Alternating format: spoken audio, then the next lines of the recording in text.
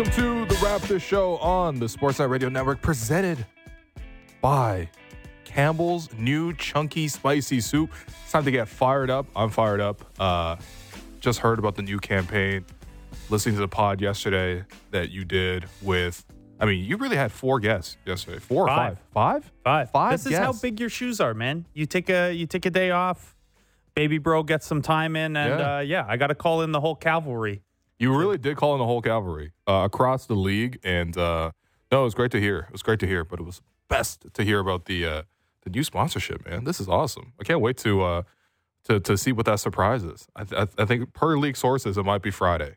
Per league sources, yeah. It's also not that much of a surprise. There are cans of soup from our new sponsor sitting on the stage. I think you can, and I basically said yesterday, we're going to see how spicy you can take your soup. So, there's still get ready to go. There's still a little tiny margin of mystique. But, get ready to watch us eat on air with the Lunar New Year jerseys as a bib or something like that. Okay, yeah, I'm down.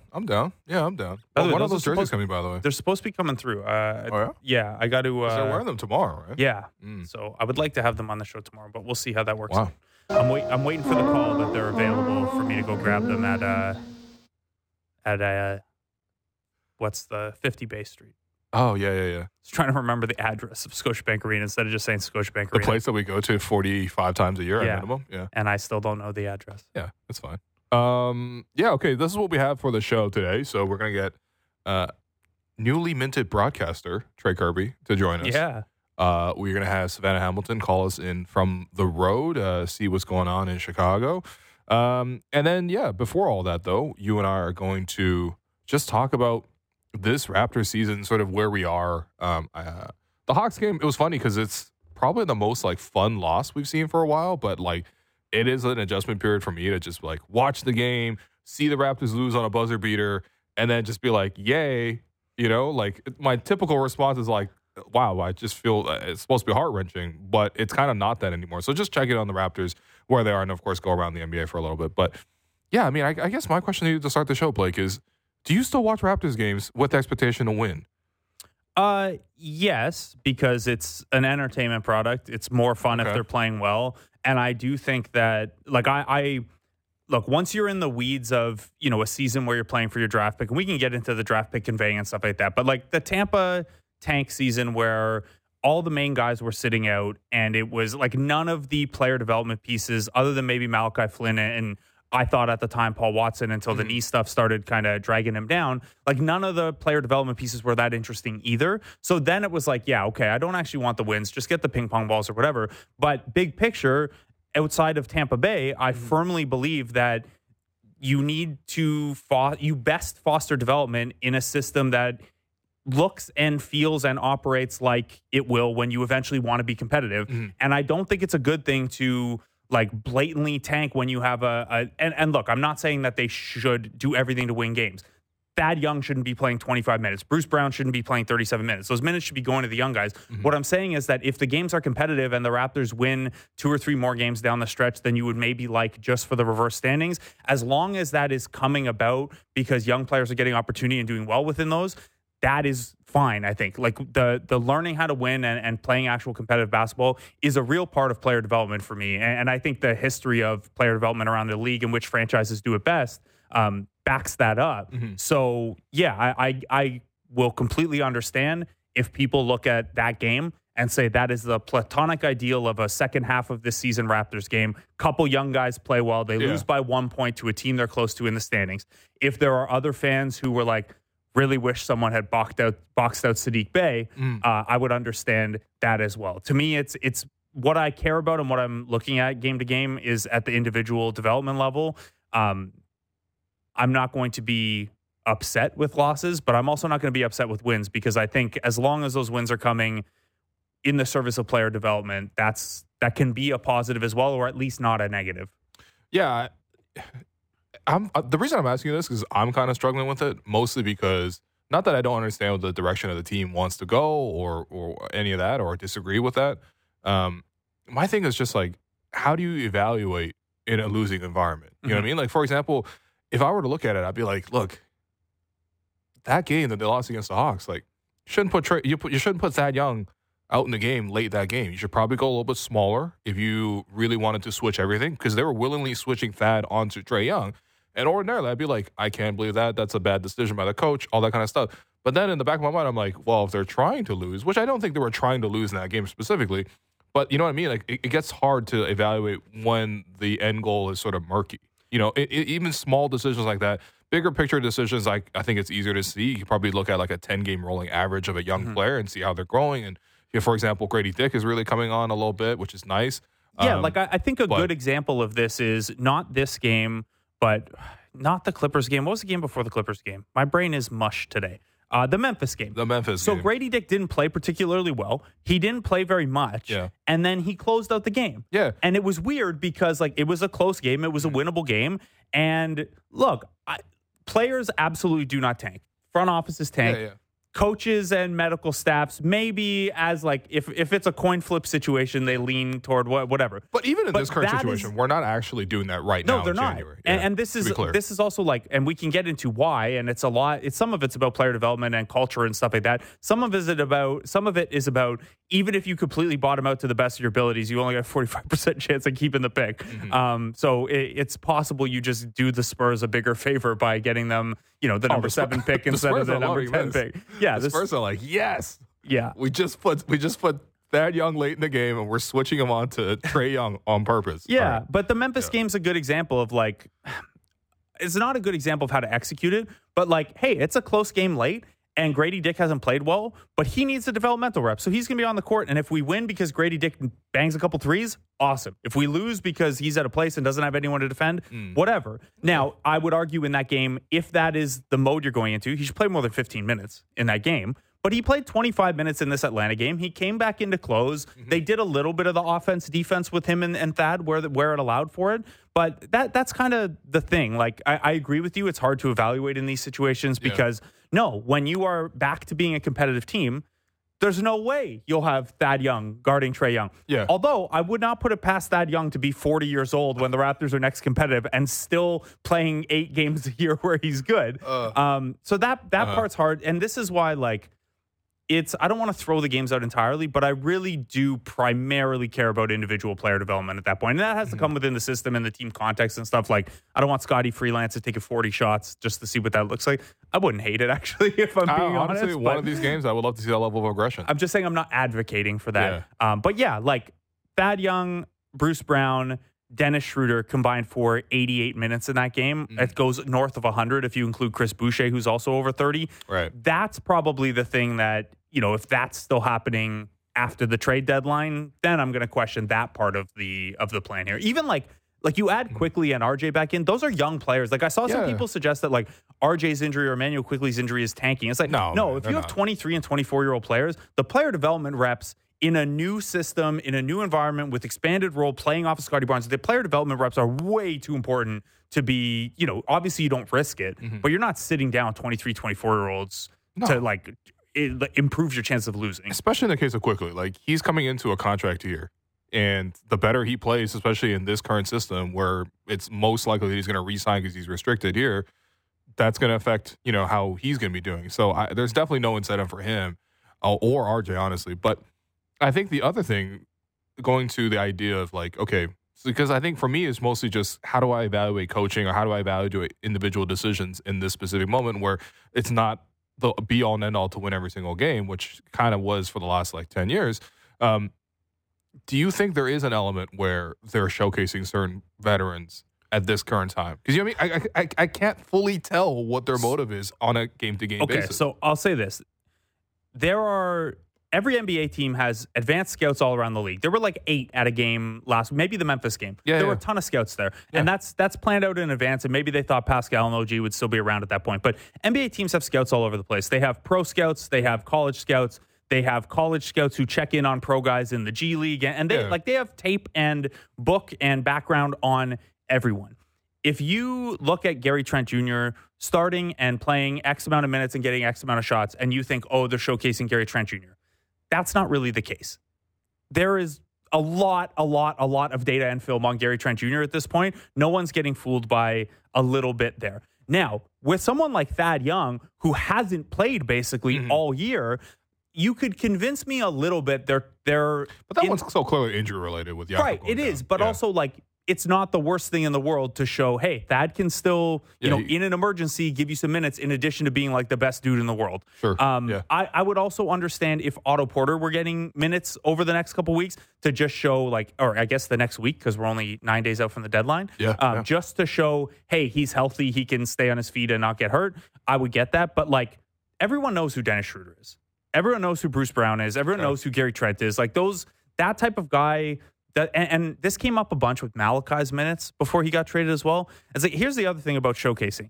If you play poorly... Oh, yeah, it goes the other way, yeah. Yeah, there's a real risk to showcasing a bad player. So, I would understand it a little bit with Thad and Otto because of they haven't played a bunch and you want to show they're healthy. But, Dennis, Gary, Boucher, Bruce Brown, everyone knows who those guys are. Yeah, I you know what? I agree with you, and I hear you on that. I think it's just like on a game-to-game basis, it's going to be a little bit hard to evaluate each individual decision. Yes, there's going to be so many motives that come in. I think the bigger picture, obviously, as you mentioned, is the individual players and how they grow. And so much of this, I mean, we've probably done, I don't know what you think, man, 30 segments on how is Scottie Barnes doing this season? Yeah. Let's talk about it for 15 minutes. The number of times you put BBQ in the dock, and I'm just here post-gym starving. All right, yeah, let's talk about BBQ. Let's get a spicy chunky gumbo soup going here. You know? There you go. I was going to find some way to do an acronym with that with the guys on the team post-deadline. We will find ways to do food content on this show. Don't worry. We have a proven track record of that.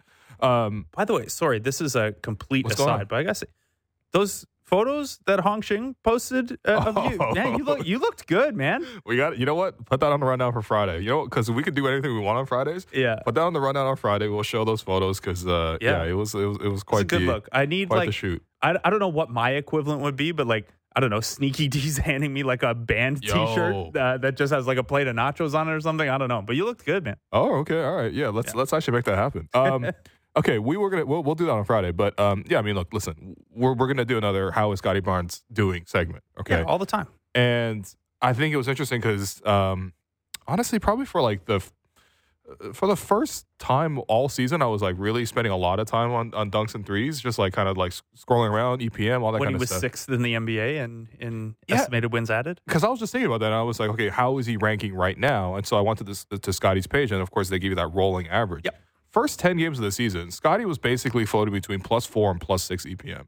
To translate that into your average thing, it's he's basically performing at a 95th percentile or better as a player. Mm-hmm. A lot of that was on defense and offense as well. So he was just really, really good on both sides of the ball. In the 15, Scottie Barnes is all-star. Yeah, exactly. He was doing exactly that. That's +6 EPM is what Darko was doing in that post-game press conference. 15 games since OG's been traded, though, he's at a rolling average of -0.87 EPM.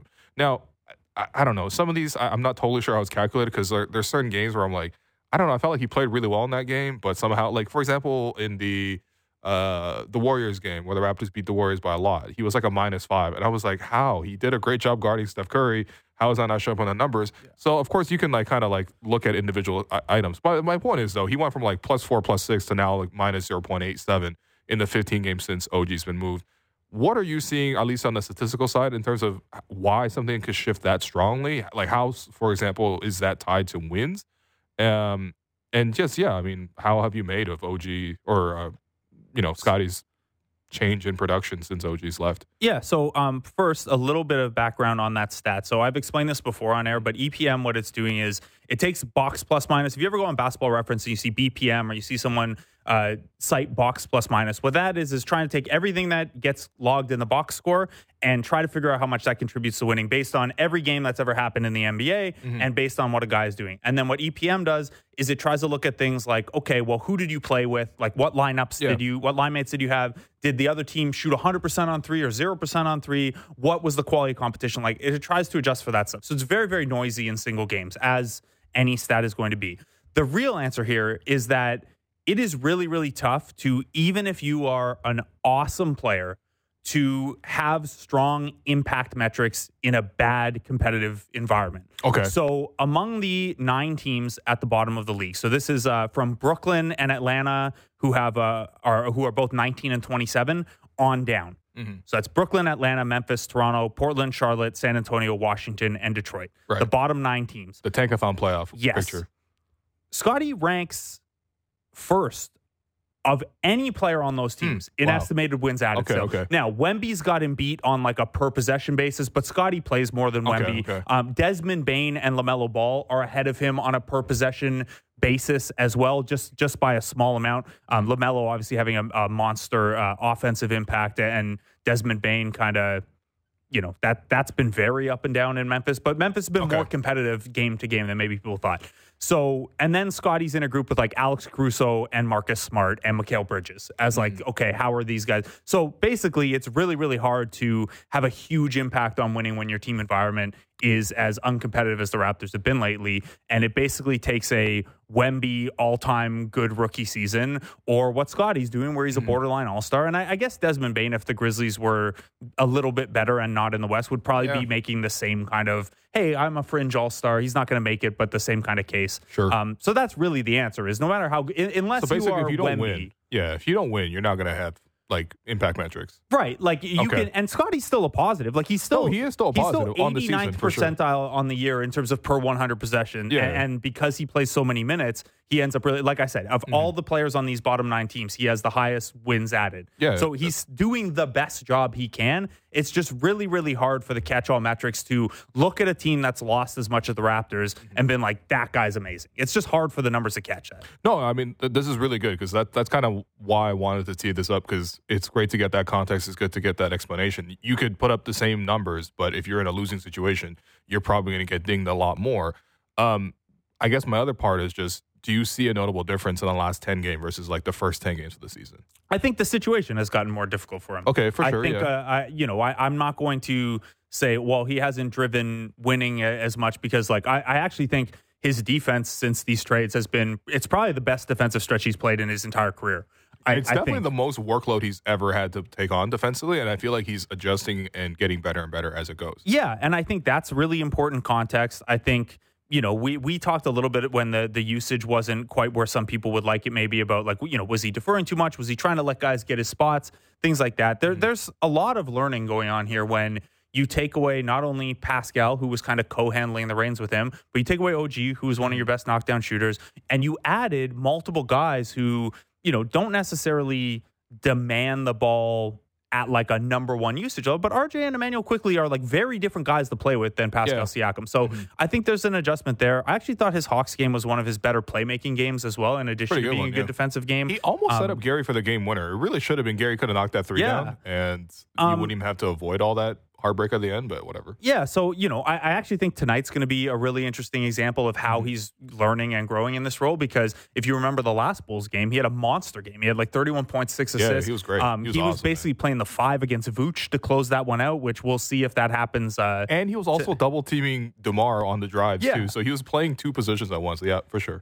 So there's a lot of context changing around him that for a guy in his third year, even a very talented one, is just going to take some time to figure out. And I think, I thought he played well enough, maybe not quite aggressive enough scoring, but the Memphis game was pretty good, right? Like they lost that game and he was a positive. I thought he was their best player against the Hawks, even though they lost some of they lost a lot of the starter minutes. I don't know. I haven't been discouraged by what's happening. This is kind of what I expected, that, the numbers are going to go up and down, and it's a lot, man. Like sure. I mean, it's a lot. And like realistically, these last couple games too, like even if the Quickley and RJ stuff is an adjustment, like you took away the second and third or third and fourth best players on the team, third, fourth, fifth, second, third, fourth, if you include Jakob. Like it's a tough situation right now for a guy jumping, no longer having the, I guess, training wheels of, hey, Pascal can handle the load too. Yeah. No, I mean, look, this is, honestly, it was just I go to the page and I look at the rolling like data set, and it is trending downwards. But I wanted the context of this and have the discussion because, at least to the eye test, seems to be he is still playing at a really productive level. And it's really just that, again, like you mentioned, trades have happened, injuries have happened. It changes a lot. Versus that first 10 games, we really remarked for a while, like, wow, the Raptors were remarkably healthy. Yeah. That was part of the reason why I was so disappointed to see them losing, was like, this is as healthy as you're going to get. This is as good as you're going to get. Like, and you guys still aren't getting results with the previous roster. They played the same starting lineup for like 25 games, and like part of why it was so fascinating was like, well, this keeps not working. Could you try something else? But also, like, how have you had the same starting lineup for 25 straight games? Like, nobody in the modern NBA has that kind of health. Okay, so I want to kick this back at you. So that's kind of the high-level impact view of Scottie Barnes. What are you seeing more in the specific offensive role? Defensive role, I think we're in agreement that it's a heavy workload. He's up to number 1 in the entire NBA in defensive positional versatility, how much you're guarding 1 across 5. Okay. That's ahead of like Peyton Watson, Haywood Highsmith, OG, Herb Jones, Drew. Yeah. Like, he's ahead of those guys in terms of how much he's switching around. A little less so in terms of like, are you guarding the number 1 guy? What's your role versatility? But he's carrying a big defensive load. Offensively, what are you seeing in terms of the scoring usage versus the passing usage versus just the aggression level overall? Yeah, I mean, again, like, you could refer back to our 20 other discussions about this, but of course, there's definitely the general like ask of, can you be more aggressive? The way you're in the fourth quarter, can you do it earlier in the game? That's always something that's going to be asked of Scottie, and hopefully that he gets there. You can give me reasons as to like he's reading the game, he's sort of adapting. By the end of the game, he solves it, and then boom, or he senses the urgency of the moment and he goes forward and boom. Or like he's trying to set up teammates to start the game, and then later on, if they're not going, then he takes over.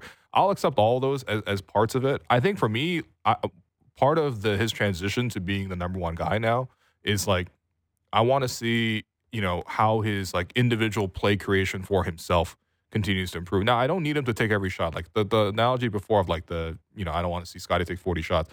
I mean, out of sheer curiosity, I would love to see that. But that's not a general ask that I like to see. I don't want him shooting contested shots over multiple defenders. There's no need for that, really. Even in this offense, there's no need for that.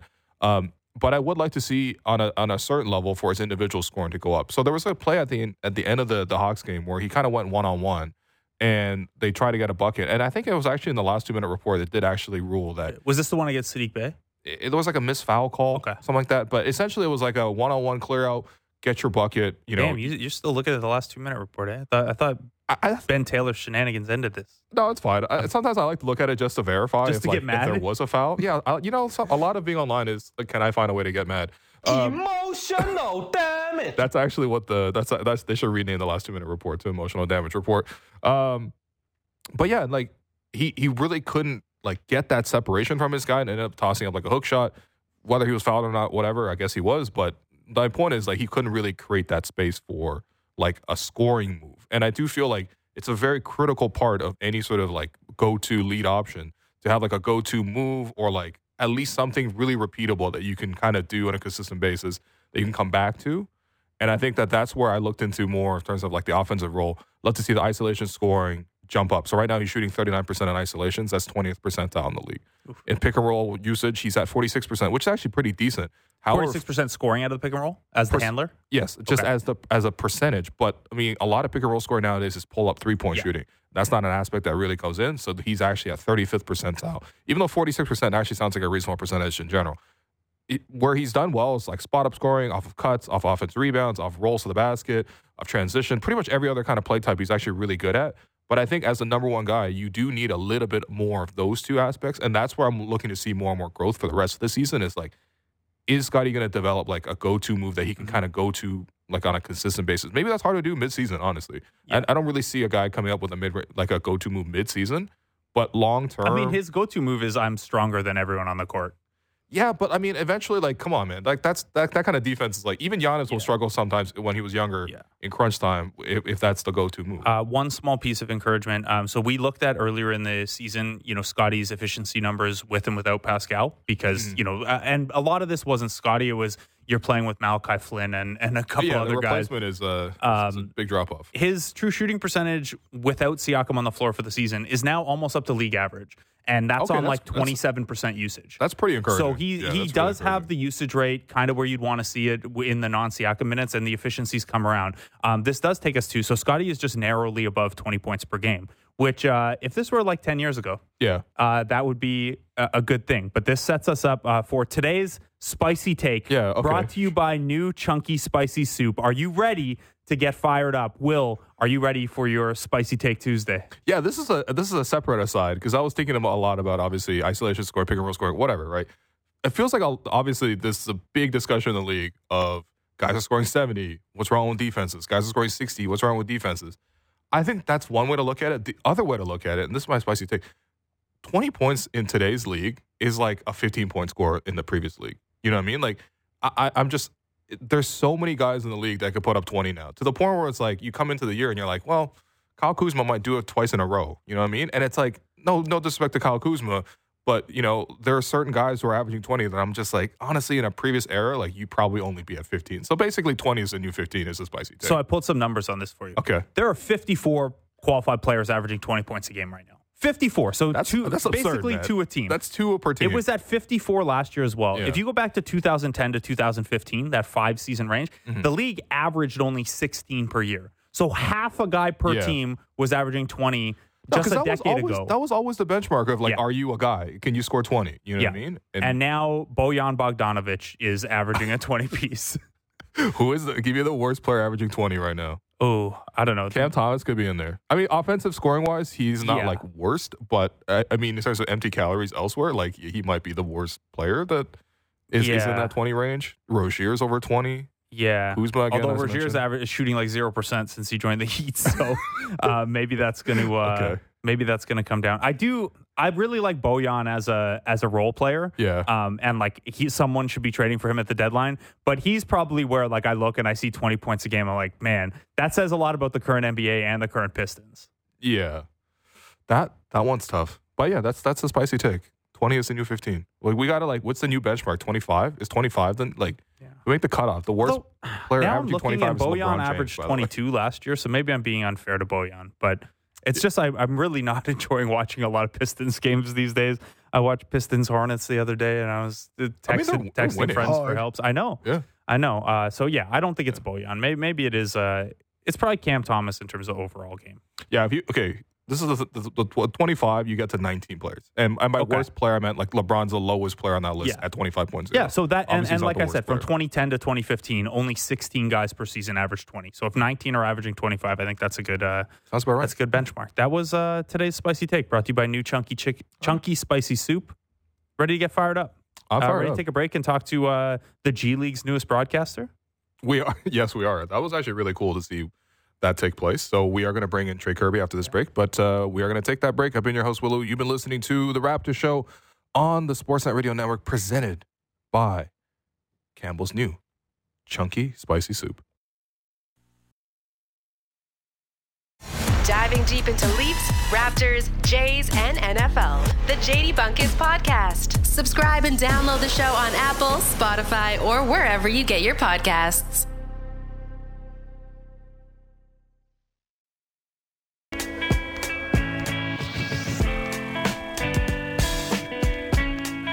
Welcome back to the Raptor Show on the Sportsnet Radio Network. I'm your host, Willow. Got Blake Murphy with me, and we have joining us on the line Trey Kirby, No Dunks, who made his broadcast. Is that your debut yesterday? I'm sorry, I wasn't familiar with your resume. Is that your debut? That's a sort of a debut. Okay. We once upon a time got to call a summer league game. But this was a game with actual stakes that counted. Last year, we did some sideline reporting, but this felt like our big-time debut for sure. For anyone who didn't see, Trey, Skeets, and Tass were the broadcast crew for the College Park Skyhawks game, the Atlanta Hawks affiliate who swept the 905 4-0 this year. Very nice of them. That organization is full of former Raptors people as well. Brian Schmidt, their head coach. You guys got a good one. Came down to the wire. Kobe Buffkin puts up 43 in that one, but it's CEBL legend Xavier Moon who gets it done for the Ontario Clippers. Man, how, like, obviously this seems like it would be a ton of fun to do. You guys do some prep and stuff, but like once you're late in a close game, what was that like? Like, were you just like autopilot and go with the flow? Were you in your head? How was that side of it? It was really, really fun. And I don't know if autopilot is the right word, because the whole time I was just thinking, don't just yell, oh. Anytime something exciting happens, I wanted to at least have something to say, you know? But yeah, it was really, really fun. Gives us a lot of respect for the people who do this regularly. You start to understand why somebody on a broadcast might repeat themselves from time to time. There's a lot of time to fill during the game, but man, it was really fun. And I honestly didn't realize there was going to be so many Raptors connections with the Skyhawks there. You mentioned their coach, Ryan Schmidt, had time with the Raptors 905. I think he also coached a team in Canada called the Brampton Honey Badgers, an incredible name for a team. And then, like you said, Xavier Moon had a great game. Jamario Moon in attendance last night. Wow. Did he do so a legendary summer league thing from the first couple summer leagues that I went to is Jamario Moon would show up in throwback jerseys to watch summer league games, but also was sometimes in a Jamario Moon jersey. Really? Was he jerseyed up yesterday? Did you get to see? He seemed to be wearing standard civilian clothes, but he looked like he still had a free throw dunk in his legs. Nice. He has an H&M on instead of a 33 Jamario Moon. Damn, I should have gotten you my Jamario Moon jersey that I made at a summer camp one year. That's how much I love Jamario Moon, man. Mikhail McIntosh and Josh Primo, also Canadians in that game, and Raptors legend Armani Brooks. Plus you guys obviously have the deep Toronto connection. You guys are last on the list somehow. But. Also, Dwayne Dedman? How did this not catch my radar that Dwayne Dedman is on the Clippers G League team? The G League's interesting. Every time you open a G League box score, there's fun stuff like this, Trey. Yeah. Dedman was hooping last night. I think he finished a plus 20. Still got the jumper from the top of the key. Still bringing the defense inside. He could give a team 4 or 5 minutes off the bench, I think. All right. I got to ask you now that you're officially a broadcaster, there was an interesting call in the Denver Nuggets game last night where Aaron Gordon blocked Damian Lillard on a key shot late, and the color commentator called him Snuffleupagus because he snuffed that out. Where do we land on Snuffleupagus, Trey? I guess I'd rather be called Snuffleupagus than Oscar the Grouch, but I was not expecting that listening to the broadcast. That was a hilarious broadcast. I watched quite a bit of Bucks Nuggets. They were showing the broadcasters on a little inset counting down Giannis's free throws. We had one color commentator counting 1 Mississippi, 2 Mississippi, like that. And then we had another color commentator showing her iPhone running the stopwatch to the camera just to show that Scott Hastings was counting correctly. And I got to say, it paid off because late in the fourth quarter, Giannis Antetokounmpo actually got called for a 10-second free throw violation, and the crowd went insane. That was actually jokes because he got called for that violation. The next one, he just violated again. They didn't call it for the second time, even though he took exactly the same amount of time. But then Giannis missed the second free throw, but then ended up taking a pull-up 3 and made it. So it actually didn't even fully work out for the Nuggets, at least in that specific play. Although they did get the win last night. But I don't know. I mean, do you honestly? The routine is absolutely a violation, and Giannis I don't know what it is, but just needs to change the routine to make it legal. But do you actually want the refs to call that every single time until he changes it? I kind of do because once you see it called once, it's happening every time. Because he did it on the next free throw. They literally have the timer violations where I don't actually care about the infraction that much. Okay. I care about how that they just randomly call one once in a while. Sure. The free throw routine is also it's amusing. If I was watching an 82 Bucks game start to finish, I would lose my I don't know how Eric Name of The Athletic does it, watching it every single game, and I don't know, I guess you get a breather or whatever, but it's a tough one. Trey, where do you land on that? Well, I don't want them calling it every time, but the reason they don't call it every time is because it happens every time. There was a game this season where Giannis took 34 free throws. So he's at the free throw line for 340 seconds. That's over 5 minutes of just waiting for a guy to take the shot.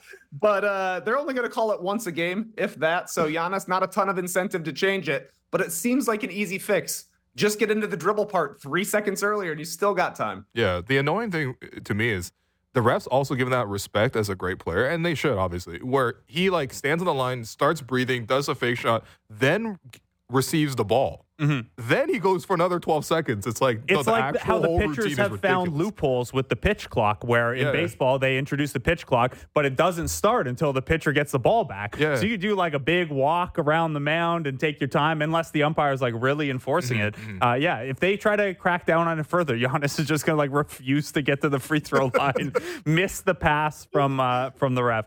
All right, let's pivot off of this to tonight. We're getting Raptors Bulls, Trey, for the fourth time this season. We've talked to you about the Bulls a little bit earlier in the year. Not a lot has changed. Still kind of hanging around the play-in, dealing with some injury stuff. Not a bad team, but not a good team. We are 9 days out from the trade deadline. How are you feeling, man?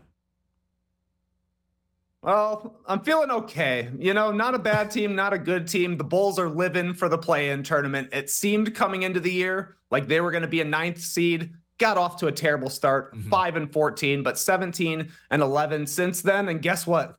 They're right there for the 9th seed. So that's where DeRozan shines.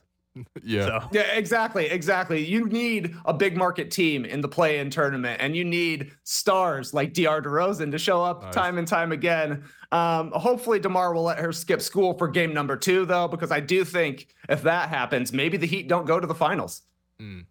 Yeah, that was that part chased me as a Raptor fan, because I'm like, what do you mean? You're going to let her do it for the 9-10 game, but not the the second Tell your play-in. daughter to leave me alone. Yeah, as OG said. Yeah, that was actually amazing. We got confirmation in-game from OG on that. But no, I mean, I think because on one hand, you could look at the Bulls and say the start of the season and like where they are right now is kind of like their true talent level. Like, you didn't really think that the Bulls would be that much over 500, and the fact that they're 3 games under right now is not the most surprising thing. But as you mentioned, it is kind of 2 segments. And 17-11 is not bad in the East. they played really well. Obviously, a lot of that was without Zach on the floor, which may or may not be directly tied together. I think the most promising thing to come out of the Bulls season is Kobe White turning into, like, I don't even know. I mean, dare I say fringe all-star? Like, would he be a snub if Kobe? No, but, still, he's playing at a really effective level. But, I mean, I guess my question to you as someone who's, been a lifelong Bulls supporter or admirer, but, like, do you want them to blow it up? Because I think that was kind of the idea last time we had you on. Has 17-11 changed your mind? It hasn't changed my mind, but I do prefer a competitive team. I like the Bulls having, at least feeling like the Bulls are going to have a chance to win every single night out, even if they're not able to really beat the good teams right now. You go and look at their 17-11 stretch here. They're basically beating the teams they should and losing against the teams that they should lose against. So they're not really there, but I don't know. I'm sure Bulls management and Bulls fans themselves, our memories are long enough to remember the Bulls tanking prior to the 2021 season when they weren't very good and nothing really paid off. They got Lauri Markkanen. He ended up being a great pick, but he didn't become an all-star until he got to Utah, right? Chris Dunn, also a return in the Jimmy Butler deal. For whatever reason, he didn't get good until he got to Utah either. The Bulls struggled through 3 seasons, kept picking number 7, finally got a 4th pick, which hasn't totally panned out yet, but the results aren't always there when you tank. So, I mean, if they could find out a way to get the number 1 pick in 2025, that's a different story. But I think everybody's going for that right now. I guess my takeaway here is the city of Chicago needs to be placed at altitude for the Bulls to really hit on their player. These guys go to Utah and suddenly everything clicks for Chris Dunn and Big Shotgun. Okay, so Trey, look, there's a case to be made if you're the Bulls front office, and I'm sure this is the case they'll make because they haven't pivoted off of this group for a while here that they've put together, that, hey, these guys are under contract, can't get good value for Zach LaVine. We're okay just keeping a really good player, and the contract's the contract, but he's a good player. Hey, Nikola Vucevic, it's only 2 more years. He's still a starting caliber center, and so on down the list. With DeMar DeRozan headed to unrestricted free agency this summer. Now, I don't know personally if DeMar's headed into the stage of his career where he might take a smaller deal to take on a different role on a contending team and try to get that ring. I don't know if he would prefer to stay with a team like the Bulls that has his bird rights and can pay him, what he's still worth. Does your thinking on the sell or stay part of this for the Bulls change at all with DeMar because he's a pending free agent? Like, do you treat him separately than the other guys in your head? I think a little bit, just because DeRozan has been one of the biggest successes, I think, for Arturas Karnisovas as a GM since taking over with the Bulls. Not a highly regarded signing when they made the move in summer of 2021, I suppose, but he's played really well, was in the mix for some MVP votes that season, and has been an all-star a couple of times. He's definitely taken maybe a half step back this season. The efficiency isn't quite there. And the idea of letting him walk seems kind of ridiculous to me, but also the idea of paying him out longer and longer just because he's been such a solid vet. I don't know if that's the smartest team building move. For for me, I think the deal would have to be right for DeRozan. If somebody's going to come in and offer a couple of first-round picks, which seems unlikely, I think the Bulls would have to at least entertain that idea. But if it turns out to be other expiring contracts and you're just trying to get DeRozan out of Chicago, I don't think the Bulls would have the stomach for that. Well, if we go elsewhere then, Atlanta. See, there's other teams around like that. I feel like the Raptors aren't going to be the only team that blows it up essentially before the trade deadline here. There has to be another team that joins in here. Yeah, the Raptors are the only team that blew it up before we got to the discussions about which teams should blow it up at the trade deadline. The Raptors, ruining holiday plans and stuff like that to get their work done. But yeah, there are some other teams in the Bulls-Raptors tier. Yeah, well, Atlanta's, I think, firmly in that tier as well. And I don't know, when you look at them, you're like, well, there's clearly a lot of talent there. Like Trey's obviously very, very good player, even though I called him a weasel after the way he weaseled the Raptors out of that win on Sunday. But we'll just kind of continue in this discussion. He is a little Weasley. He is totally very Weasley, man. He runs Weasley. Like he's obviously amazing, at what he does offensively, especially. Jalen Johnson's breaking out in a big way. DeJounte Murray, I think, like makes some sense, I guess, but it just hasn't really fit in that kind of context. And they've changed coaches, and they're still, once again, another team that's like firmly in the play-in territory. I do wonder if they kind of like make that kind of decision and go younger, because they actually have like a decent-ish group to go younger towards if you want to get rid of some of the pieces around there. But Trey, I'd love to hear your thoughts on what the Hawks should be doing at this juncture. I think the Hawks are in a really tough spot because they just signed DeJounte Murray to a big extension. It hasn't even kicked in. Doesn't even kick in until next season. And they already want him gone. And they already want him gone. They also haven't started paying the Spurs back all the trade pieces that they made a couple of seasons ago. They owe the Spurs an unprotected first-round pick in 25. They've got a swap with the Spurs in 26 and then another unprotected pick going to San Antonio in 2027.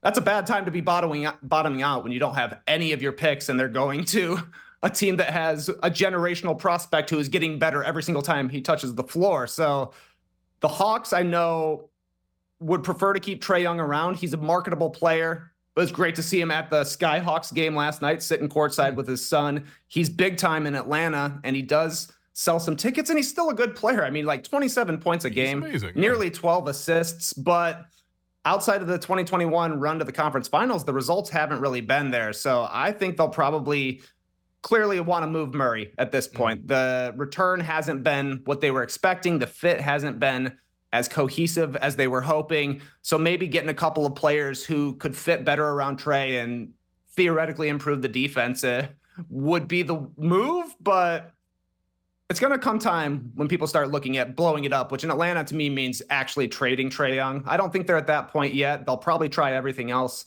until then. But that's the way they could really get some draft capital back. Well, this is I'm going to pivot off of Atlanta because I feel like we brought Trae in to just like blow up all the different teams that you have ties to. Hey, Chicago, get out of here. The Raptors, get out of here. The Hawks, the Raptors where you are live already now, out of here, don't worry. get out of here. Yeah. I guess, although, if the Hawks did blow it up, maybe they'd promote the G League broadcast crew too, and we could get No Dunks doing Kobe Buffkin's first 30 piece at the NBA level. Yeah. That'd be cool. The other team in this Eastern Conference kind of sub-play-in mess, Trey, is the Brooklyn Nets, who, fun story yesterday, Ben Simmons coming back, having a really nice game off the bench, but they're a team that's been pretty without direction as well. I think they thought they'd be better than this post Kevin Durant trade with another year of Mikal Bridges building and things like that. They are a couple games back of the Bulls. They're barely hanging on to the 10th spot in the play-in. What do you make of where they are directionally right now? I think the Nets, at the very least, should be open for business at the trade deadline, whether that means Dorian Finney-Smith or Royce O'Neal. Maybe somebody's interested in Nick Claxton. But Brooklyn is in a similar situation that Atlanta is because they owe picks to the Rockets for the first James Harden trade from way, way back. Now, they've been able to recoup some of that with the Kevin Durant trade to Phoenix, with Harden then going to Philadelphia as well. The guy's moved around a lot, but his picks are still outstanding for Brooklyn. So they can't be terrible right now either because they owe all of their best assets to other teams. So right now, I think that they would be wanting to get some additional first-round picks back, just like they have from Phoenix and Philadelphia, ones that are in the middle, which then you can maybe package and do something put those together going forward and maybe get a really valuable pick. But I think this season for the Nets was kind of just seeing what they actually had, seeing how Mikal Bridges would do as a number one guy. I think he hasn't totally answered all those questions, considering the way he played last season. But he's a keeper at the very least. He's a keeper. Everybody else, though, I would be willing to explore trades. Yeah, that's my question with the Nets is, like, who else are the keepers with that group? Because, like, I'm not saying the Nets have no purpose, like, but sometimes I watch them just like, this is just like a random group of guys, like, I don't feel that, like, they have a specific identity or something like, the Nets by them doing this.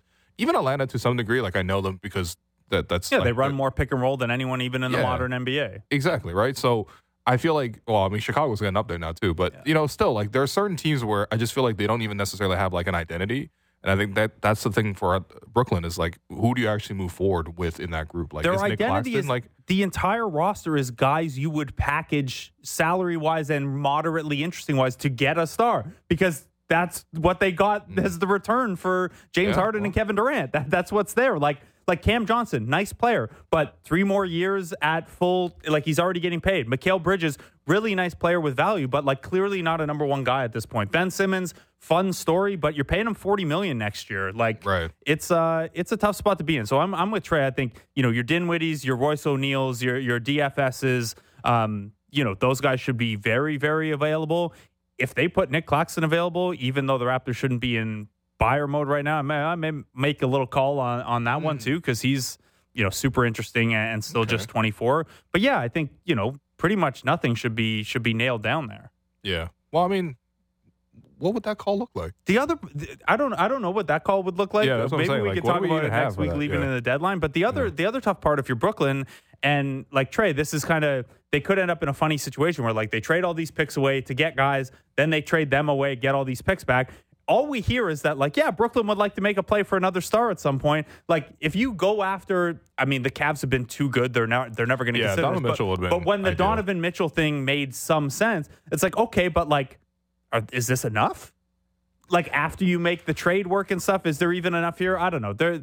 They seem to be, I don't know. I really don't know what to make of what they're doing there. Yeah. They're definitely scuffling, and it feels like we are perhaps in the future going to be looking at another picture of their free agent crop, and it's Johan Petro and Martell Webster all over again. That's an infamous photo. How dare you leave out Jordan Farmar? Yeah. How could you? We need to bring back the days of them photoshopping Carmelo into a starting lineup that includes Chris Humphries to try to get him to come to New Jersey. People were using Photoshop 2.0 for those. And I mean, it's been a whole era. No, the whole East play is just hilarious right now because it's none of the guys are particularly happy. Maybe Orlando, I think, to some degree, but they had hit such a high level to start the year that the fact that they've dropped all the way down to 8th now and they're like 2-5 in the last 7 or something like that. Like the fact that they're in this group with Miami, who've lost 7 in a row, Chicago, Brooklyn, Atlanta's right there, so they have the same record as Brooklyn right now, so they could obviously still slide into the play-in. It's like none of the teams really want to be in that play-in, man. Like, there's no point to the East play-in right now. I really miss, too, delusional Nets fans trying to play the game like they're the Knicks and the Lakers. Like when HBAP was a thing. I don't know if you remember that, Trey, but like Humphries, Brooks, and a pick, and Nets fans were just like sending that package out for every like borderline star in the league. Like even get us back to there where like at least we can chuckle at like the kid trying to sit at the adult table when it comes to big markets. We don't even get that right now. Yeah, it's no, tough. we don't. Maybe they'll be in the mix for Donovan Mitchell over the summer. We shall see. One of my favorite fake trades right now is Royce O'Neal somehow getting to the Milwaukee Bucks. Seems like he would fit there, and maybe you could get him for an early 2nd-round pick. The thing with that, I mean, we've got to let you go after this, but the thing with that is apparently Royce O'Neal is like very good friends with Donovan Mitchell. But he's a free agent, so you sign him back later anyway. Yeah, anyway. Trey, appreciate you for joining us on the show. We got to take another break. I've been your host, Willow. You've been listening to The Raptors Show on the Sportsnet Radio Network, brought to you by Campbell's new Chunky Spicy Soup.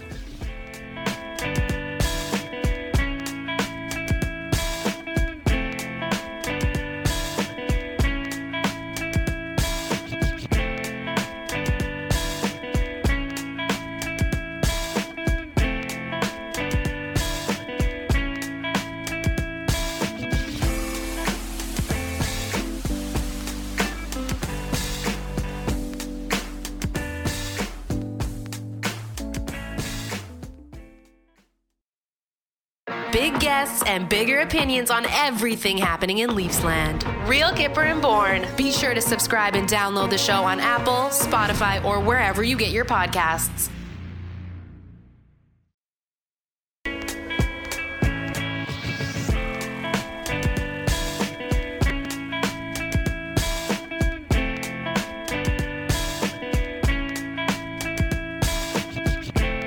Welcome back to the Raptor Show on the Sportsnet Radio Network. I'm your host, Wim Lou, joined by co-host Blake Murphy, and we are joined on the line by Savannah Hamilton. Sav, what's good in Chicago right now? Deep dish pizza is good, yo. Oh, yeah? Is that why you only have 15 minutes? You got a dip to get some deep dish? I have to go to the deep dish pizza spot. I know. I got to get it in before the game. No, I actually have yet to go get some, but Wow. I mean, the weather's nice other than that. Okay. All right. You're dipping for the weather. That's fine, too. Yeah, No, it looks like you're getting sunlight there, which we haven't had in the city of Toronto since like mid-November, Oh, I think. man. So good for you. I'm glad you're getting perks of being on the road. Sav, before we talk Raptor stuff, I got to ask. You shared a thing the other day on social media, and I know you do this a lot, but your sister is putting up numbers. Holy.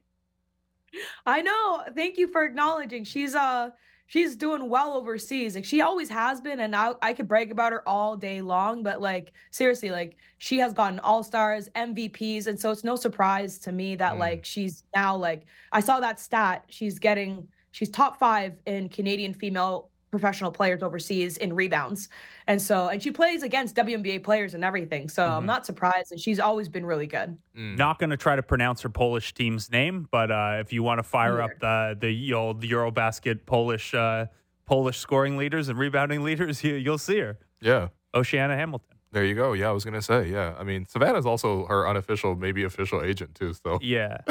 Honestly, though, like I'm her promoter, her agent, her marketer, everything. Yeah, brand manager, everything. yeah, Gotta get your cut.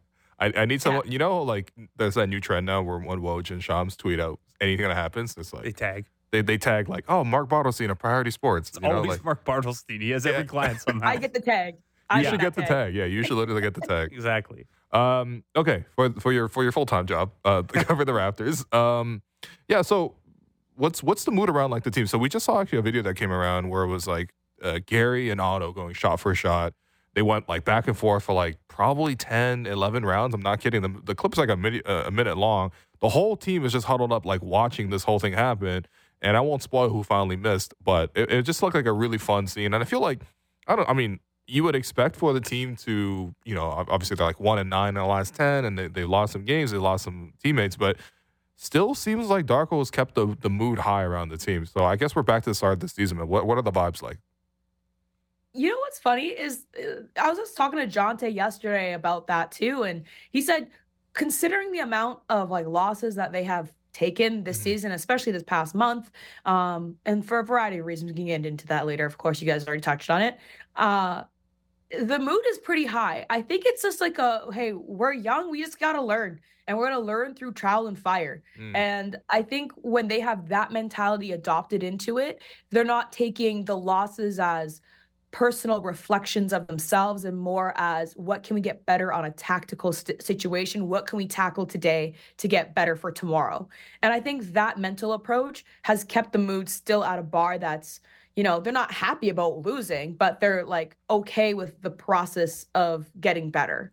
So I think that's kind of been the vibe around the team. And that's kind of what Jonte was telling me yesterday as well. With specifics, the tactics stuff that they can work on. We did hear Darko talk a little bit about, hey, we're back to box out drills. And I don't mean that derisively. Like there was a time. They're actually working on boxing out at practice. During the championship season, Nick Nurse had the team doing box out drills too because their defensive rebounding pre-trade, like when JV was out, I think had tanked so much with like Serge at center and then, Greg Monroe as the backup center. That's not Thad Young and Jonte Porter as your center. I was going to say, that's way bigger than our current center rotation. Yeah.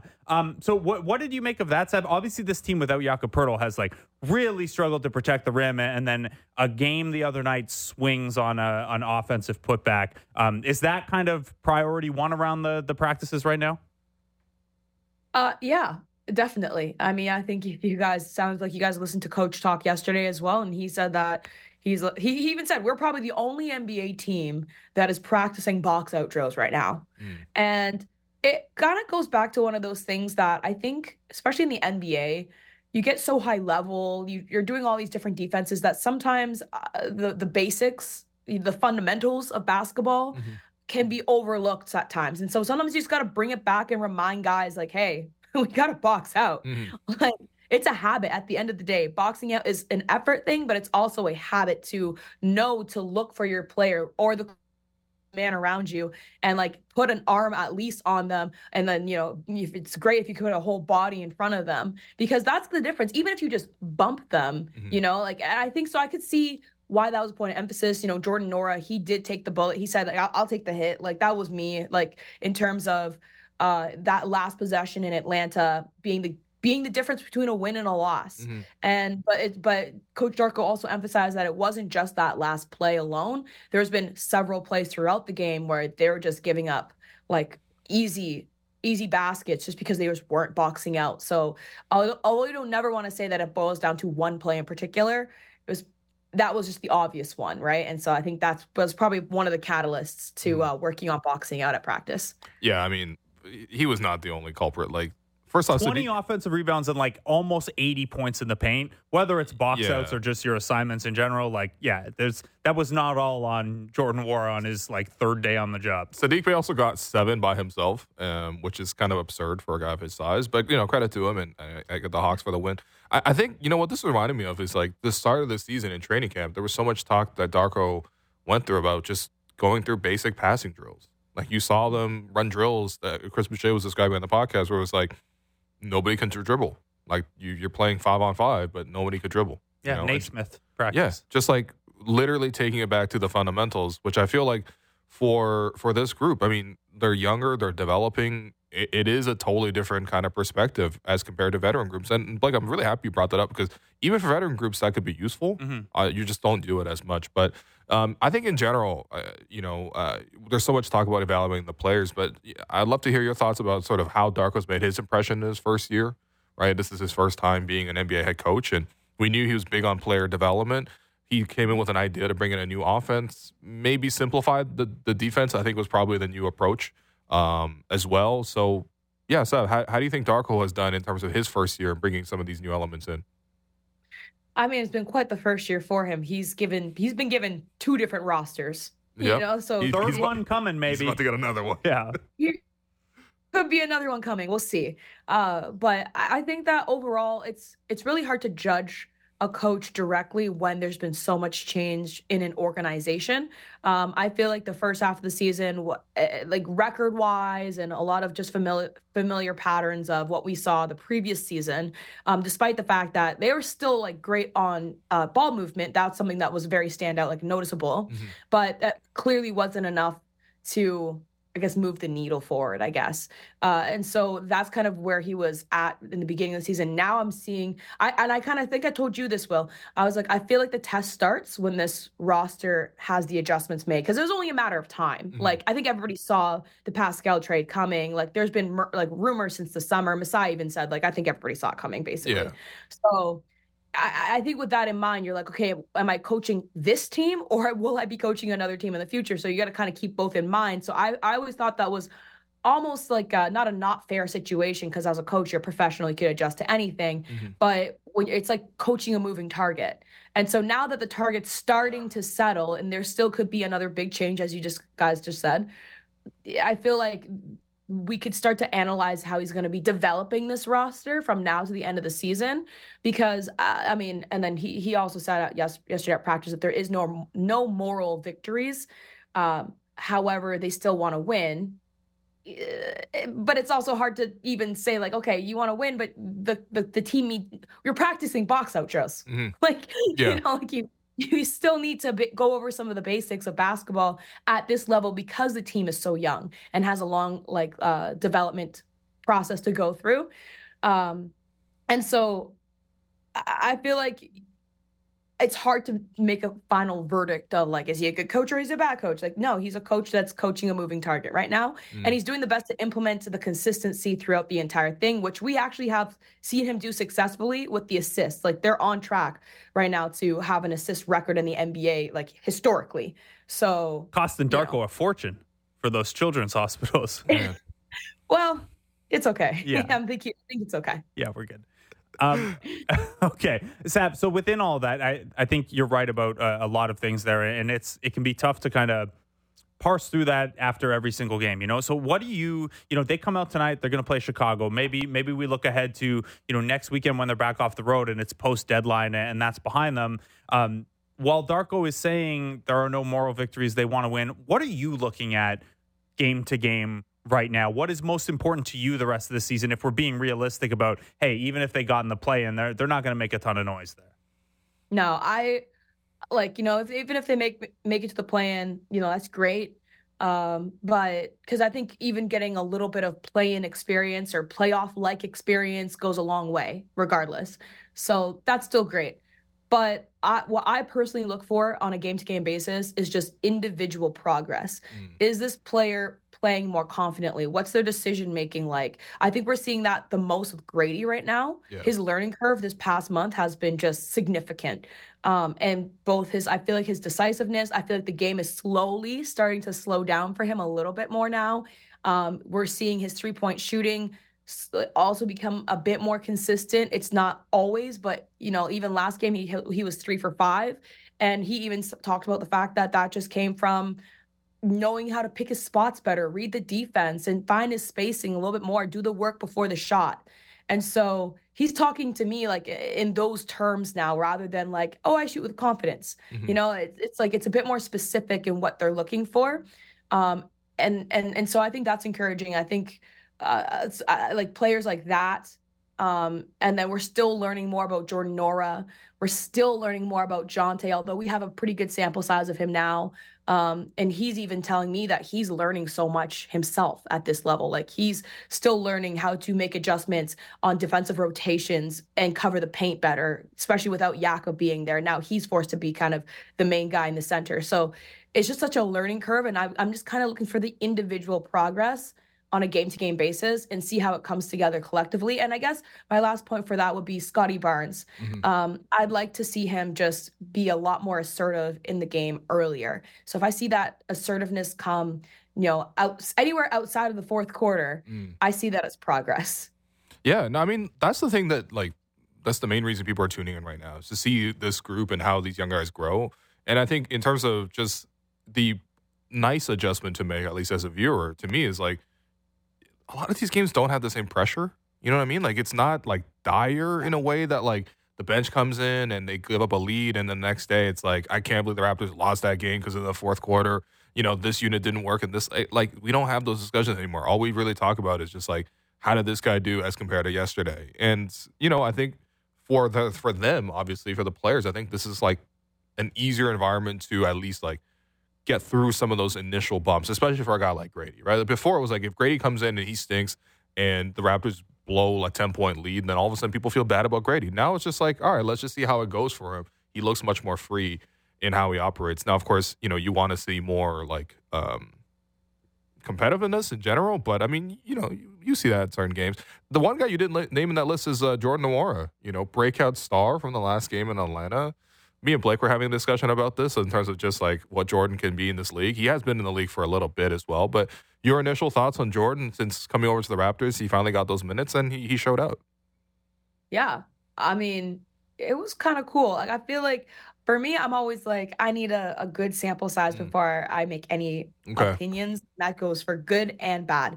So I would like to see that again from him. Like, if he can do it again tonight.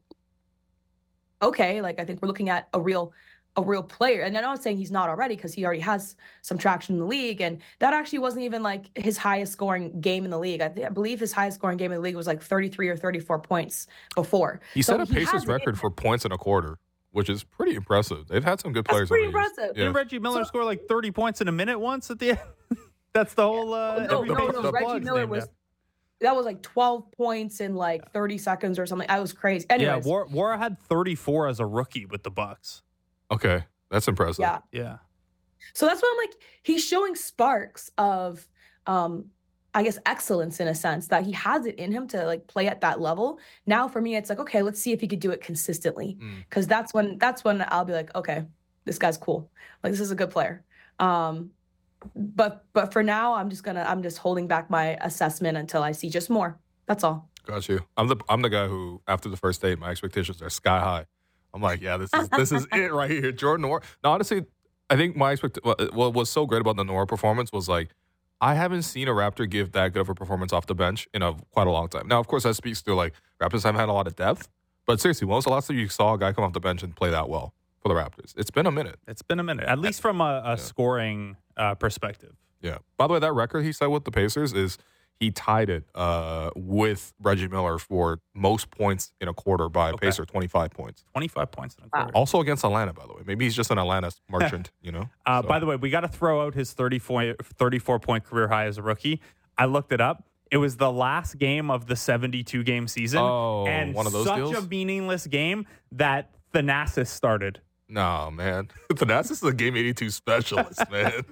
Mamadi Diakate also started. Sam Merrill and Jeff Teague. I wonder if he's ever talked about this one on the show. Let him have his moment. Yeah, Let him have his record, 34. Blake. All right, my bad. Stop going into the detail. He had 34 points. Okay? I just clicked it. That's all. He had no help with those 34 points, it seems like, too. Yeah. See? Boom. Even more impressive. No, he was eating off Thanasis' plate. That's why he got traded. He got sent to Indiana after. No, I think but my point is that the 33-point game where he had 25 and a quarter is his career best night, even if it wasn't a career high in points that night. All right. Well, he can shoot it, man. That's always going to get you chances in the league when you're 6'8", and you can hit a high 30s percentage of threes. But like Savannah wisely said, you want to see it more for more than one game. So, we'll see what Jordan does tonight, for example. But Savannah, we got to let you go. I appreciate you. We will see you on the broadcast. And, I hope you got a walk-off interview. That's all. We'll see. Listen, it's been a minute. They only happen after wins. The guys develop. Oh, okay. Develop their walk-off interview skills. Love to see that too, Yeah. Actually, I will say this. One thing is that guys are very well-spoken. They're very well-spoken. Okay. Nice. Yeah. Jonte is a big find in that regard. And then, he hasn't had an NBA moment yet, but Kyra Lewis was on the show with us yesterday and was fun as well. So another personality there, maybe for post-trade deadline for you, Sav. Yeah. Perfect. Okay. Also, awesome. It's like nothing but Sportsnet games we've got. I like it. I have so many TV dates, like pregame TV dates coming up. Yeah. Like, man, we got every game. They even got me tonight. Yeah. Catch me on the pregame with Danielle Michaud from the program. Love that for you guys. All right, Savannah, we'll let you go. See you, Sav. Enjoy the deep dish. Yeah, I appreciate you. See ya. Yeah. Yeah, I guess we do have to see more than one game of Jordan Nwora. I'm not gonna lie though, I've rewatched his performance specifically twice already from this. Okay, so from Atlanta. So I feel of two minds about this because I agree with what Sab is saying, and it's a new situation, and you want to see more from a guy than just one good outburst. I actually kind of feel, and this is like people who know me know it's rare for me to like hand wave away like a good young player coming through in a bench role. Like I love the player development stuff. But I love this is your lane, We have 4 years of Jordan Nwora playing rotation minutes on good teams with good teammates around him and stuff. Like, I'm going to need to see a lot of Jordan Nwora doing what he did the other night before I take that over the much larger sample we have of him, where like Indiana's crafting out play designs for him to get into his bag. Milwaukee, he's getting every open shot you can imagine, spacing around Giannis, and with how many top threes that system generated and stuff. So I'm not saying that, there's nothing there. Again, he's 6'8" and can shoot. He can definitely catch and shoot. And has 4 years in the league as, a fringe rotation player on good teams. Like that's good information. He's an NBA player, but the 24 points, some self-creation, the 6 assists, I'm going to need to see a little bit more of that before I'm like, okay, something's clicked for him versus, and maybe it does because some guys like Milwaukee is a very structured offense when he was there. Indiana, despite the free-flowing nature of Tyrese's game, is it, like we've heard Bruce Brown talk about it too, it's a pretty structured offense in terms of where you get your stuff. So maybe the little bit of extra freedom he'll have here helps something click. I'm just going to need to see a little bit more of it because we do have, a lot of, like he's played 3,000 NBA minutes. We have an idea of Jordan Nwora coming into this. No, I mean, I think he's older than Gary. The question I gave to you was, has Jordan Nwora, or is there a potential for Jordan Nwora to be like a cheaper version of Gary in Gary's role, right? And I think for me, it really just depends on obviously how well he catches and shoots. That's probably the one like main skill he's brought wherever he's gone. Yeah, and he can sit around 40% with that. Like if he took out the pull up threes that Indiana was happy to let him take, in he's been like a low 30s pull up three guy, even going back to college, which is kind of interesting because he is a guy who is pretty good at catch and shoots. I think part of that is also just the release is quite low. Yeah, but even aside from that, like he can shoot. He's got the tools to play defense. That's what Darko said was he's got all the tools to play defense, but he wants to challenge them to get better on that end. Like I don't know, man. There's maybe a 3-and-D kind of guy there in the future. So. Yeah, I think there's an NBA place for Jordan Nwora. I think that's like you don't play 3,000 minutes on good teams and not have some NBA skills that are worth. And it's not like he was a lottery pick that teams just kept giving chances. He was a second round pick who played his way into this. Like there's a guy there. I just like kind of like Gary in a way. Yeah, similar. Yeah, to Gary. And I think but Gary was super young when he came in. Yeah, and Jordan is an older prospect. Yeah, he's older 25 than Gary years right old, and I don't want to write that off. Lots of guys get better into their mid and late 20s.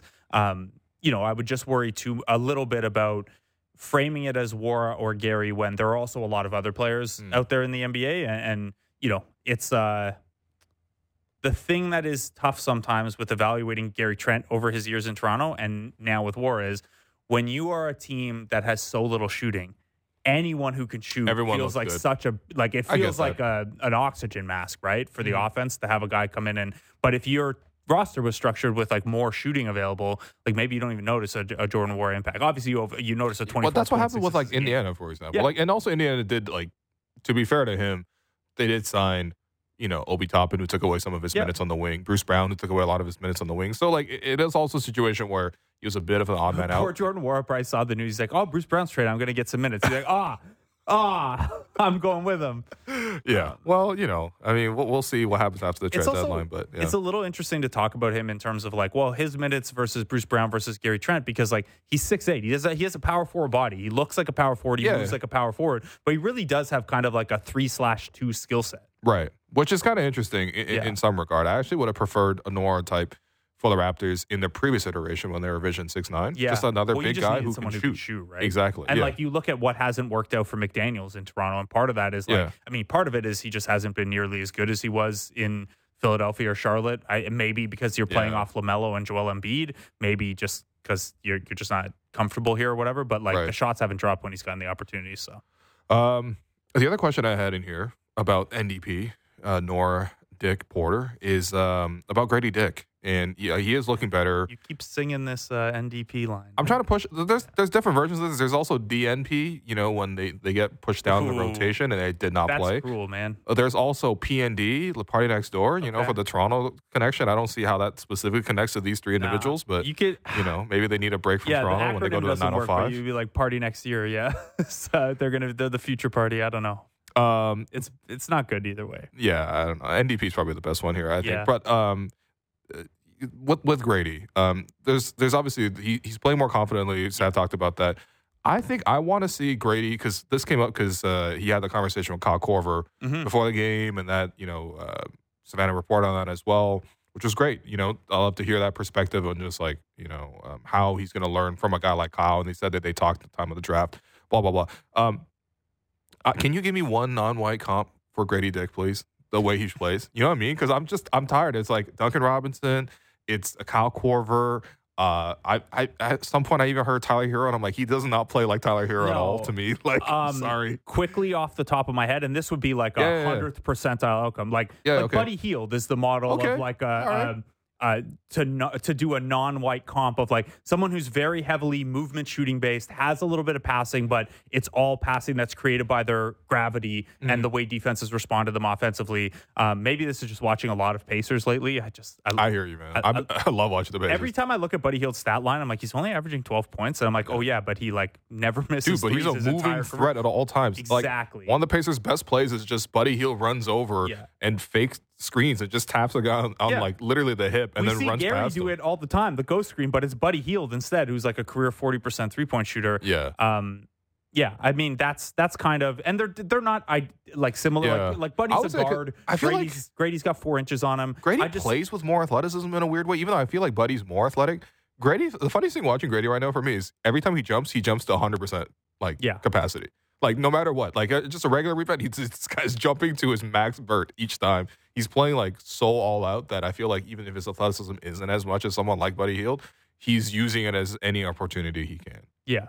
But anyway, off the top of my head, that kind of like everything you do is about the gravity you create and your movement off the ball. Yeah. That's kind of, the arch. But like, again, Grady's not the same guy. He's bigger, which, you're going to use him differently and use him in different situations. I kind of think that's why people do the Duncan Robinson thing a lot, because it's like, a tall guy can get his shot off differently than like Redick or whatever. Right. Like the Redick comps are like ridiculous because like there's like 7 inches of difference there. And JJ Redick had to become like the league's best conditioned athlete and learn that little hit ahead dribble. Anyway, we don't need to do only white comps, is I think your point here. I mean, it's not even my point is just like, I just need one good comp for him. You know what I mean? Like, yeah, even for propaganda purposes. That's all. Yeah. We gotta, the thing. Can't even give him like cross, like continental. Like, what if you gave him like a pager? You know what I mean? Like, at least it's not. Okay. So you said non-white, but you just mean like non-American. No, I mean, like, come on, man. People will be like, yeah, he's a Sam Hauser type. I'm like, what type is that, man? Yeah. Just tell me what you really mean. But yeah, Sam Hauser is not a guy who is a type, man. Okay, I got one last thing on. I mean, we'll do Bulls Raptors preview in the final segment, but there's no way he's listening. But I did want to say this game's in Chicago tonight. Happy 70th birthday to Chuck Swirsky. That's right. First off, I did not know he was 70. He does not look 70. Man, he looks the exact same as when he was in Toronto. This is not me casting him. I saw him like 2 weeks ago when he was here with the Bulls. Yeah, sports radio, very good to age you slowly because you just have to sit around and watch sports, and talk to people online. Oh, that's what they say about sportscasters for sure, is that we age gracefully. That's definitely what happens when you eat the. That's us. Poor Samson on the show yesterday getting flamed in the YouTube comments about lying about his age because he's bald. What was the joke? I saw one comment that was like, "There's no way you're 21." I mean, Samson is not 21. He made a joke about being 21 one time, and then like people have ran with it. And anyway, it's all very amusing. Let's take a break before this goes off the rails any further. That's what happens. Savannah dropped the call, and then we just became unserious. It was great. Yeah, I'm thinking about deep dish pizza now. You know what? Deep dish pizza, kind of overrated. That's another spicy take. Overrated a little bit. Why am I eating a pie? Overrated a little bit it's more like a casserole, right? Like it's but like, what are you supposed to do with all that crust, man? It's all dry and stuff. You have dipping sauce. So I will say, like at the chain level, absolutely agree. If you go to like a good sit down pizza spot in Chicago, though, you can find spots where you get it. But I did. I went to like Lou Minolti's or whatever. It's like one of the original classic spots. Shouts to Josh Hart. Yeah. That was his bachelor party. And, so we all went to this place and it was proper and everything like that. And I was eating it and I'm like, that's definitely a no for me. That's a lot of crust, man. That's a lot of crust. You're not going to feel good after. No, I don't even care about the feeling good. I just felt like the ratios were off, man. Like, I guess I prefer the opposite. It's not my favorite style of pizza either, but Yeah, all right. Well, we're going to take this break because we've run out of topics. I've been your host, Will. You've been listening to The Raptors Show on the Sportsnet Radio Network, brought to you by Campbell's new Chunky Spicy Soup. Fresh views on everything in the National Football League. It's the Fan Checkdown with Matt Marchese and Donovan Bennett. Subscribe and download the show on Apple, Spotify, or wherever you get your podcasts.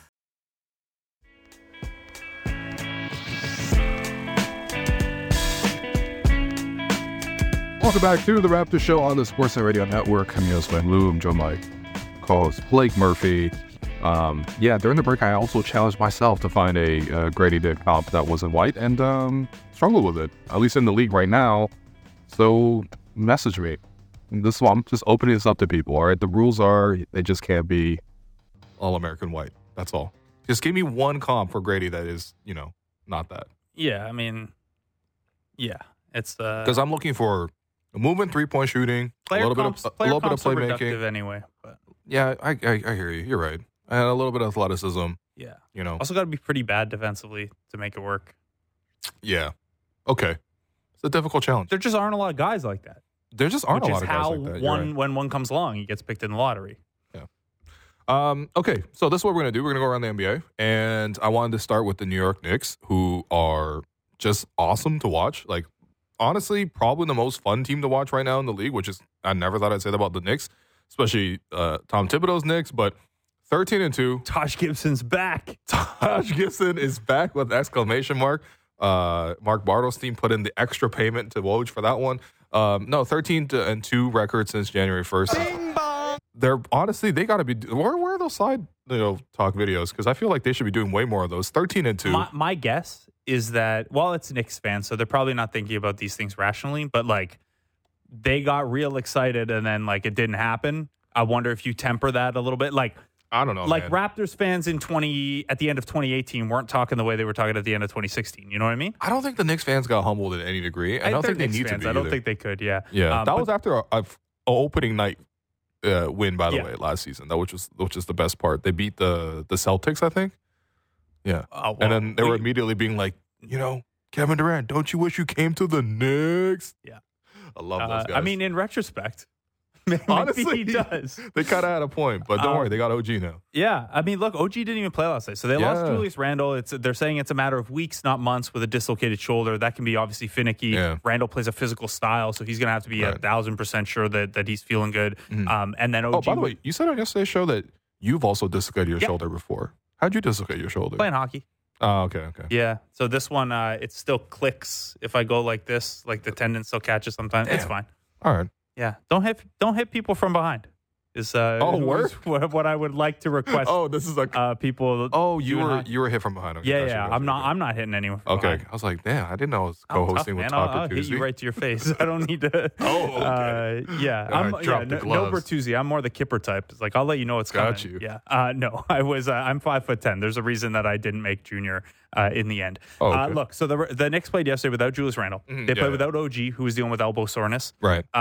So they started, and they're without Mitchell Robinson, which should be safe. So they're starting Isaiah Hartenstein, Josh Hart, Precious Achiuwa in that game. And it was the Hornets, so who cares, I guess. No, but they boat raced the Hornets. Like they crushed them. And this is a Hornets team that I understand they just traded away Terry Rozier, but like it's Terry Rozier, man. Like, I know. Like this is a Hornets team that they're still an NBA team. You know what I mean? Yeah, They played the Raptors a certain way.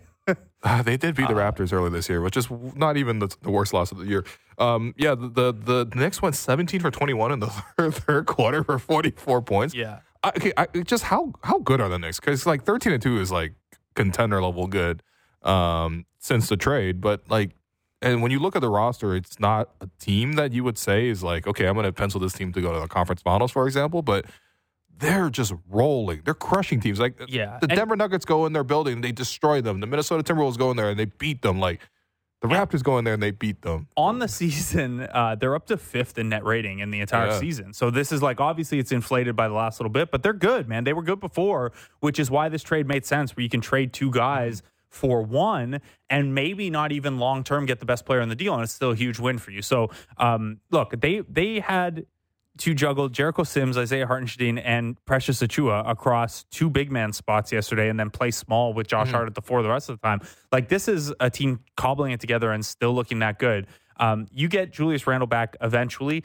It doesn't sound like it's the type of injury that you have to overreact to in trade. Okay. OG's sounds day to day. But even when this team was cooking, I think a lot of people looked at it and said, they're still a bench guy short. And they need, a little, they feel the Emmanuel Quickley loss. Yeah, they do. Or if not the Emmanuel Quickley loss directly, the fact that they could bring RJ out of the starting lineup and have him lead the second unit in a way that you can't really do with OG Anunoby. You could stagger Randle and Brunson, but they probably need one more bench piece. They're in really good shape to add one, though, because they have Evan Fournier's basically dead contract. They have a lot of picks. They gave up 1 second in the Raptors trade. They have the assets to do it. Now, we've heard forever that the Knicks don't want to blow too many of their assets because they always want to be in the mix for a star. What I would say is if Randle gets back healthy in time and they could turn Fournier in a first into like a really solid bench piece, they should do it. They have a case to be maybe like no one's on the level of Boston as a regular season team, but I do think the Knicks were like pre-Randle injury one piece away from being in the tier with Philly and Milwaukee, at least as a regular season team. Yeah. They're good, man, and they're tough. They're and so hard to tough. play That's against the thing, because like you can turn the tap off on Randle or Brunson, but like it's really hard to do both. And I mean, Thibodeau's teams are just, they play smart and tough and physical. They don't give you anything in terms of extra possessions. Yeah. They're good, man. My only thing with them is like most Tom Thibodeau teams, I feel like they probably won't have another gear to flip to in the playoffs because they're already playing that hard and that prepared in the regular season. But Still, Dante DiVincenzo 42 minutes, dude, man. every time he comes in the game, he's playing great defense and banging a bunch of threes. Like, he took 15 3-point attempts last night. Yeah, you could do whatever you want against the Hornets, man. Yeah.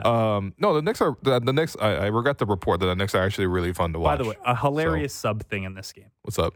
They lost Julius Randle in a game where like you could justify having him on the court still, but like they were up big with like 4 minutes left when he got hurt. Yeah, I mean, last night, a thinned out Knicks team is up by 20 plus against the Hornets. They didn't put their bench pieces in until like a minute and a half left in the game. Yeah, I mean, Tibbs is gonna Tibbs, man. He's got a brand. You know what I mean? Yeah. Like this is his thing. I'm trying to see Charlie Brown Jr., Malachi Flynn, and Ryan Arcidiacono. Yeah, that's the real DNP. I don't care what the initials are.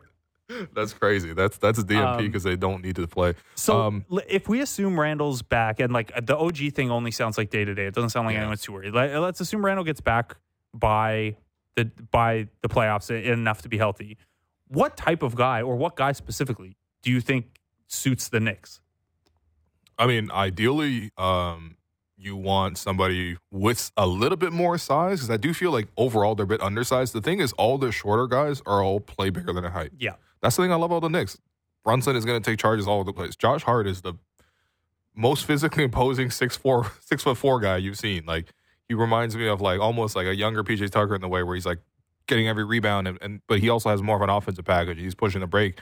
It's funny, like this guy would give triple doubles and stuff. It was just like ridiculous for a guy who's his role and his size. The idea of Josh Hart now has to start because Randall's out, so they go out and get Bruce Brown to be the Josh Hart replacement as another like 6'4" guy who plays like he's 6'9". Yeah, I think ideally they get one more wing with some size who can also play some offense. But if short of that, which is pretty difficult to do with just one first round pick, like. Yeah, I mean, go get yourself, like, I like your idea of, like, can you get a Clarkson into this roster? You know what I mean? Like, just somebody who can get their own offense a little bit for the second unit. The thing is, like, those type of players generally struggle in the playoffs, I feel like. Yeah. You know, maybe I'm just, like, too scarred from, like, Lou Williams going from, like, 6 men, like Lou Will, to, like, oh, wow, like, he's not going to be playable in this Wizards series as the Raptors get swept. Like, that style of player, I mean, even Quickly had the same struggles with them last year where some of it was also injuries, but, like, he couldn't play the same game he did in the regular season in the playoffs in that kind of role. So, you know, maybe, but Clarkson is also like a tier above some of those guys. Like, he's also really, really good. So yeah, the Jazz are like, if the Jazz were a couple games worse, they have a couple of cool guys like that. Like Colin Sexton is better than like get him as a bench piece, but he's got 2 more years really affordably on his deal. Like he'd be a really nice sixth man piece for someone to pick up, or even fifth starter. I don't know that they'll, and this isn't a fit for the Knicks, but like Kelly Olynyk should be in a playoff game. Like he's an expiring contract who I think someone would want, but I could also see why the Jazz would keep him because they're in this kind of in between. I actually don't mind him potentially as a Knicks candidate. I mean, I know he's not like the two types of players I'm describing here, but I mean, the Knicks are good, and they have the potential to get more. On the opposite side of the spectrum, the Heat are terrible these days. Yeah. Lost 7 in a row. They're 0-4 since the Kyle Lowry trade. That's what you get. Oh, actually, sorry, one last thing. Brogdon would be really nice. Brogdon would be even sick. though he's you know, again, another guard. So you get the offense, but you don't get the size. But you do get a little bit more switchability with him too. So, sure. Yeah. I wonder if you could get him for Fournier and just a first. I mean, they have so many firsts. Just throw in the second one. Who cares? Yeah. Like, I mean, not who cares, but like still. I would try to invest in this group. This is like the best moment I've seen from the Knicks in probably quite some while. The Heat are terrible. Heat down bad. Lost 7 in a row. In those 7 games, the Heat are the worst offense in the league by a full 2 points per game. All right. Jimmy Butler's only taking 12 shots per game in the stretch too, which, you know, he has come back from injury and it has somehow made them a little bit worse. They're losing by an average of 16 points a game. They got watched again last night. Just why are they so bad? And also, is this another, you know, rope and dope by the Heat? Because I'm also like, I never can rule out the Heat just because of that. So I don't think it's a full rope a dope. Okay. Because look, there's some to what you're saying, right? Like Jimmy Butler has another gear in the playoffs. Bam Adebayo, for whatever reason, just is bad in January and February every year. I don't really understand. Maybe that heat conditioning program just like works at the start and the end. And look, I think people who have known my stuff for a while, even though this trade is fine, I'm not a big Terry Rozier guy. Like I didn't love that move as the use of Kyle Lowry's contract and a first round pick, even if I understand why. I just don't. It's tough. Like Duncan Robinson has really come back down to earth after having such a great start to the season.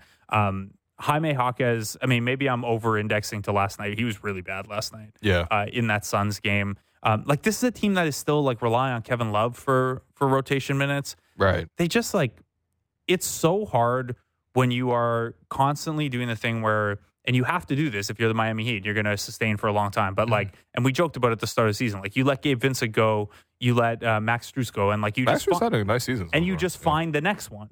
But that's really hard to do year over year. So, like, if, you know, they got Jaquez, but, like, Jovic doesn't look like a guy that they trust. None of the Drew Smith types have really clicked for them this year. Haywood Highsmith is nice defensively, but, like, it's tough to play him and another non-offensive player just because of what it does for your spacing and stuff. So it's tough. It's tough. And apparently, okay, so Amit just sent us something. Bam said there was a film session today with candid communication among everyone in which the players were vulnerable with each other and they now have clarity. An intense, resolute Spo said nothing discussed was any of the media's business. That was per Barry Jackson after Heat practice today. That group therapy? Yeah. Nice. Basically, air it out. That's cool.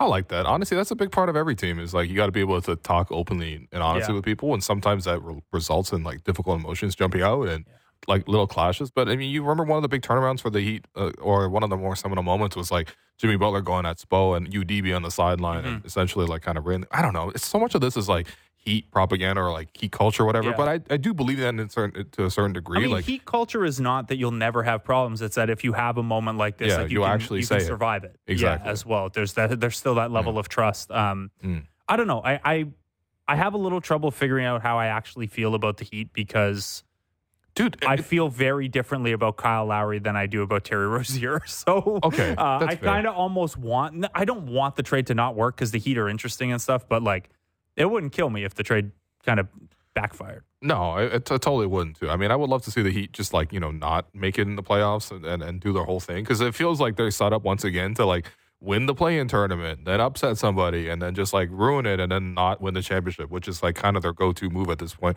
I think the other thing too is just it's hard to bet with the Heat because so much of it feels like smoke and mirrors in a way. Like they're the ultimate smoke and mirrors. They've done it to us so many times, man. Yeah. It's like I don't really know what to make of it. It's like, okay, well, they just keep doing it. So I guess you trust it until they show they can't do it anymore. I don't know. I mean, they know that their offense needs help. That's that's why they've been trying to get like scoring guards, which is going to be so, important to just making any offense work really, especially nowadays. But this doesn't control for pace. So it's just points per game. But do you know who the Heat score better than on a points per game basis in the Eastern Conference? Who? The Charlotte Hornets, and that is it. Ah, man. Wow. Yeah, I mean, look, listen, I don't think Kyle was helping with that. That's the thing. Kyle was washed in terms of him scoring the ball. He's still going to find other little gaps, but I don't know. Rozier has not like hit the ground running by any means. He was 3 of 11, 3 of 10, 4 of 12, 8 of 14. But I mean, the other thing too is I just feel like they don't give the ball to Jimmy or Jimmy doesn't take over. Like Jimmy might have like the veteran version of like the thing that we complain about Scottie. I was like, just take over a little earlier. Which is really he takes 12 shots a game in this stretch. Man. I know. There's no way that if you're the worst offense in the league and you're Miami, that Jimmy only taking 12 shots. Tell you it's ridiculous. This, though, if Scottie is going to secretly, until we find out in a year or two, like have that. Oh, also I have another level in the playoffs that I'll bring every year. I'm all for it. Let him be Jimmy Butler in the regular season if he's going to be Jimmy Butler. I would love for that to be a progressive, like a trajectory that he'd be on. I looked up not that long ago when we were talking about Scottie's usage, and it had settled in just a little below 25% with Pascal. Mm-hmm. And this is like I think when the first All-Star voting came out, and I was looking like, okay, how many guys make All-Star? Being a lower usage number one. How many guys make All-NBA? Being a lower usage number one. And it's about like 15% of all NBA guys can come in at like 25% usage or lower. And a lot of those are like the center, like a Rudy Gobert type center. Sure. But the one example that kept coming up of a guy who has like 25 to like 24 to 26% usage and is always in the all NBA conversation is Jimmy Butler. Yeah. Obviously very different players stylistically, but it does show you that you can come about being an all NBA level player without being a superstar level usage guy. Sure. But that's the thing I was saying with Scottie to start the program was just like if he gets that one go-to move that's really rehearsed that he can go to all the time that defenses will always have to take away from him. Otherwise, he's scoring with that no matter what. Like kind of what Jimmy has right now with the mid-range jumper, like that he's like really, I mean, I don't need to explain Jimmy Butler's game, but like, yeah, Scottie with that level of mid-range would be like an absolutely devastating player. in addition to what he's already currently doing, because he already does so many things so well. And it's just like you add that one go-to scoring move as well, just just levels you up, you know? It does. So maybe we'll see it from Scottie tonight. We know DeMar has that go-to move. It's a pump fake move. So it's time now for Between the Lines, brought to you by Bet Rivers. Take a chance. The Raptors are 6.5-point dogs. The over-under set at 227. Injury updates. RJ Barrett remains out. Manuel Quickley is doubtful. Jakob Poeltl is questionable. So maybe we get Jakob Poeltl back tonight. On the Bulls side, Zach LaVine, Patrick Williams, Torrey Craig, and of course Lonzo Ball still out. I forgot about him. So some interesting ones here because these teams have seen each other 3 times. There was obviously the comically bad game to start the season. A pretty interesting good then bad game a couple weeks ago where, again, they played a lot of small against the Bulls. We saw Scottie all over the place defensively, DeMar, Vucevic, whatever. What are you looking for matchup-wise in this one? I think the guy who's giving the Raptors a ton of problems in this matchup is Vucevic.